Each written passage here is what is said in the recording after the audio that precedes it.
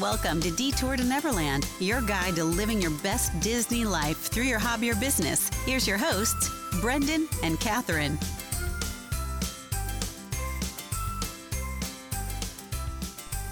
Welcome back to Detour to Neverland. Today is episode number 112. So this episode is brought to you guys, as always, by our brand new Facebook group, which you can find us at Detour to Neverland Podcast Community. Get connected with like-minded people. We've actually seen some collaborations come out of that group, which is super fun, and we are so excited to be able to play a role in that. You can also find the link in our show notes, and also by our newsletter. So it's a weekly curated newsletter of topics and strategies and tips for things that we think will help you guys grow your project or business or side hustle, whatever it might be. So you can find that at detourtoneverland.com/newsletter. Yeah, so today we are focusing on expanding your reach. So on Monday, we talked to Lou from the Disney BR podcast, and this is something that we think she does really well by kind of tapping into markets or new communities that you can really resonate with. And of course, she does that by connecting with other people in Brazil who have a huge love for Disney. Yeah, so I mean, it really is a testament to how worldwide Disney is as a love, and that she understands her market and people in Brazil who speak Portuguese who want this Disney content, and she's able to cater to them. Yeah, which is so awesome. It is awesome. So the first thing that we're going to talk about are just the different kind of markets that are out there, because whenever you are creating products or any kind of content, you need to know what your market is and, of course, who your target people are, which is something that we've talked a little bit about before. Yeah, but I think the biggest thing is that most of your markets are going to be obvious and you'll be like already tapped into those. But there's probably some hidden, not so obvious markets and communities out there that you haven't even scratched the surface on. And it's a huge potential. So I think it's something to be excited about. Yeah, so the first thing to kind of focus on is how do you differentiate between the obvious and the not obvious, and how do you find some of those not obvious markets? Yeah, so probably not too much time needs to be spent on the obvious ones, probably because you're already familiar with those. But I would assume most of the time it's people who speak the same language as you, have the same background as you, have similar experiences. In the realm of Disney, it's probably people who go to the same parks as you. But the not so obvious ones kind of expand beyond that. And they're going to be, unique for each and every one of you, and you're going to have to figure those out for yourself. But we can talk about some of those, areas and communities and markets that we are trying to go after. So the first one, I think, for us is just the entrepreneurship community at large. Yeah. And I'll be honest, that's a little scary. It's a little scary to go after a market like that is as big as that, as kind of with a Disney spin on it, because that's not going to appeal to the masses. Yeah, it's very niched down. And we kind of did that on purpose because we knew what we wanted to talk about. We know the people that we want to interview. So that's why we are so specific. So not all the time, it's not always going to be as specific, but that gives you kind of like a starting point. Yeah. I think the idea there is that within the entrepreneurship community at large, there's probably people who have an interest in Disney, or maybe they can adapt their project to Disney, and that's where we can serve that need. Obviously, all of us know how powerful Disney is as a lifestyle, I guess is how I would say it. And an emotional connection. So I think for us, it's just, we talk about niching down so much, it's almost niching up a level as well, going after, the entrepreneurship community at large, whether it be bloggers, YouTubers, content creators, Etsy shop owners, whatever it might be, thinking that we can have a purpose to help those people as well. Yeah.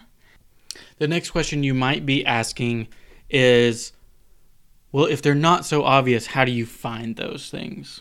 And that's a good question, and there's probably so many communities and markets that we have not thought about yet, and hopefully we'll be able to open those doors down the road. But I think maybe a good place to start is if you joined us a couple of episodes ago where we talked about creating your avatar, and that was from episode number 106.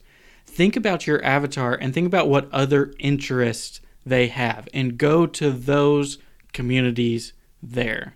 So like the avatar that I've created is Carl, and Carl probably listens to a ton of entrepreneurship or business podcasts. So there's probably Facebook groups or accounts that Carl follows that I can start to narrow in on and sort of tailor our message to grab those people. And a certain percentage of them, hopefully, are going to be interested in Disney and hop on with Detour to Neverland. Yeah, so the big logical question after kind of identifying those people in those markets is how exactly can you reach them? And there's a lot of different ways to do that. So a lot of it is going to be trial and error, but you do want to make sure that your message is tailored specifically to the group, as well as staying true to your focus. You never want to try to change yourself just to reach a new audience, because that's not genuine or authentic. So you never want to do that. So you could do that by, of course, collaborating with someone within that space. You could run ads to people in that space, or just make connections, partner with some of those people, or even, just tweak your message a little to gear it towards their groups, pique their interest. Mm-hmm. Yeah, so, I might put Lion King quotes up for people within the Disney community, but maybe it's more business focused and like Walt's business side if I'm going after the entrepreneurship community, if that makes sense. Yeah. So for us, the way that we have tried to tackle this, and this is by no means logical. I mean, it's by no means gospel. Like, it's just the way that we've been doing about it, and hopefully you can learn from our failures and apply them to your own stuff. But we've been trying out different social media platforms. When we first started, we were so heavy in Instagram, and I really credit that where we first get our footing. But I understand that, not all of our listeners are on Instagram, and so they might be on Facebook, they might be on Twitter. And so I think just trying those different things out is a great way of doing that. I'll be completely honest, I'm not good at Twitter. I feel like I'm not witty enough for Twitter. Twitter is a hard one. I personally never liked Twitter. I've tried to do it more or less just like linking back to our Instagram, and I know that's not a great way to grow there, but you might have better success and be able to spark those great conversations that you need. Kind of our secondary platform that accompanies Instagram has been Facebook, because it is more personal. We can attach our personal accounts and chat with our listeners and, really try to create more of a community aspect, where Instagram, you can sort of chat back and forth, but let's be honest, Instagram comments are kind of a hot mess. Yeah, it's definitely harder, I would say, to really connect with people. Yeah. What are some other things that we've tried that you've thought about? Well, I think recently in creating and kind of updating our website, making it more user-friendly kind of helps people, again, just get to know us and know what we're all about. And I think websites are one of those things that never are outdated. You always need kind of a hub for everything.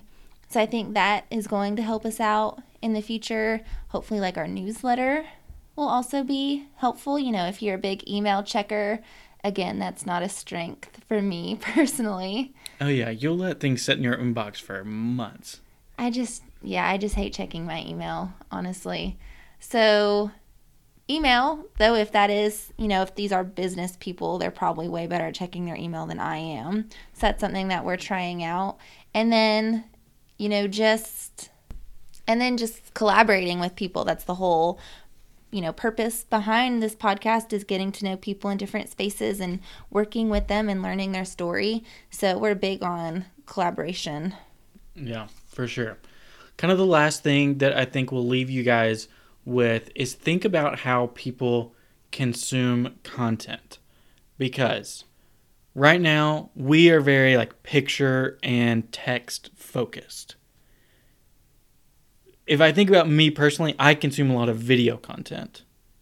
You know, if I'm scrolling through Twitter or Instagram or Facebook and I see a video, a lot of times I will watch that over reading a long blog post. So I just think about those things and how you can tweak a little bit to reach different audiences that maybe aren't keyed into the exact type, to the medium that you're putting out currently. Just having that variety of different ways, I think, is helpful. Yeah, and I mean, I think that even goes with just trying to reach out to different, maybe age groups. You know, a lot of younger people, even younger than us, like kids, they are obviously very video focused. So if you kind of put yourself in those shoes and kind of work backwards from there, if you are trying to target different people, I think that could be helpful. Mm-hmm. The other thing I thought, Catherine, you mentioned, which was really interesting that I didn't think about, was playing on nostalgia. Yeah, I think you have to tug on people's heartstrings at the end of the day.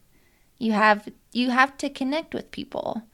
You have to make them want to keep coming back. So if you're trying to target like millennials, people like us with this Lion King craze, maybe it's just me, maybe I'm just speaking for myself. If I was targeting myself, I would do some Lion King. Yeah. So, I mean, I think each kind of generation has their own movies and stories or even attractions from the parks that they really connect with. And you can really get some traction doing stuff like that because nostalgia plays.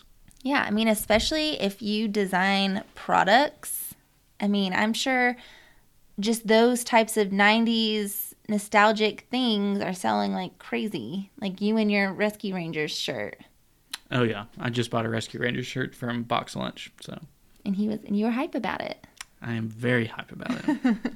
Now if we can just meet the Rescue Rangers, that is the next goal. Well, good deal. So hopefully we covered some good topics. This one was a little bit more challenging for us, I think, to break it down. Because it's kind of like everybody wants to expand your reach. But how can you go, how can you attack it with a good strategy? Yeah. So just trying to be practical. Yeah. So I'd love if you guys could share your successes and failures in this space with us as well. You can either call our voicemail line, which you can call in our show notes, send us a message, tag us in a post, whatever it might be. I think sharing those stories with other people so that we can all learn from them is one of the most valuable things that you can do. So let's take a quick break and hear a message from our partners, and then we'll be back with our quotes and characters portion of the episode. If you're listening to this on the morning of release day, we are currently chilling at the pool of Old Key West Resort in Walt Disney World without a care in the world. Next month, we'll be staying at the Polynesian doing the exact same thing. We're able to stay at these resorts through the Disney Vacation Club, and you can do the same thing by renting DVC points without the financial responsibility of becoming a member. Maybe you're on the fence about DVC. You're not quite sure if you would enjoy it. Renting points is a great way to try DVC out for just one stay. Head to detourtoneverland.com/DVC to learn more and get a price quote today. Good deal. So we are back, and so we've got a couple of quotes that we think apply to these principles and then some characters as well. So let's start with the quotes. I picked out this one. It's from Pocahontas, and again, it's hard not to sing it, and I'm not going to. You think the only people who are people are the people who look and think like you. But if you walk the footsteps of a stranger, you'll learn things you never knew you never knew. And I really hope you were just singing that in your head as you listened, because I did. So I think the lesson to be learned from that one is that there are communities of people that you don't even know exist because they're not right in front of your nose, and maybe they don't hang out in the same places as you. So you have to keep exploring and knocking on doors and making new connections and find all these communities that truly you connect with but you just don't realize it because it's not the one that's immediately in front of you. Yeah, and I feel like no matter what, when in doubt, everyone that we are trying to connect to has that love for Disney, so you can always fall back on that. Mm-hmm. So I was really impressed with that quote because mine, I had a really hard time trying to find some, honestly. But the one that I found is from Walt Disney himself, and it says, "Do your best work, then try to trump it." So I thought this one kind of meant, if you are going to reach new audiences or just new communities of people, you always have to keep evolving. You always have to keep putting your best work out there. And if you're constantly trying to get better, and if you really are actively trying to reach new audiences, then it probably won't seem as scary and you'll probably be successful. Mm-hmm. You just have to be actively pursuing it. Yeah, that's a good one. Thank you. So our characters that we picked for this one, the first one is Marlin from Finding Nemo. So I don't know. I always have a love-hate relationship with Marlin because that Disney quiz that we took gave him is that I'm him as in a Disney character. Mm-hmm. So I'm always hesitant to say Marlin because I don't want to see too much of myself.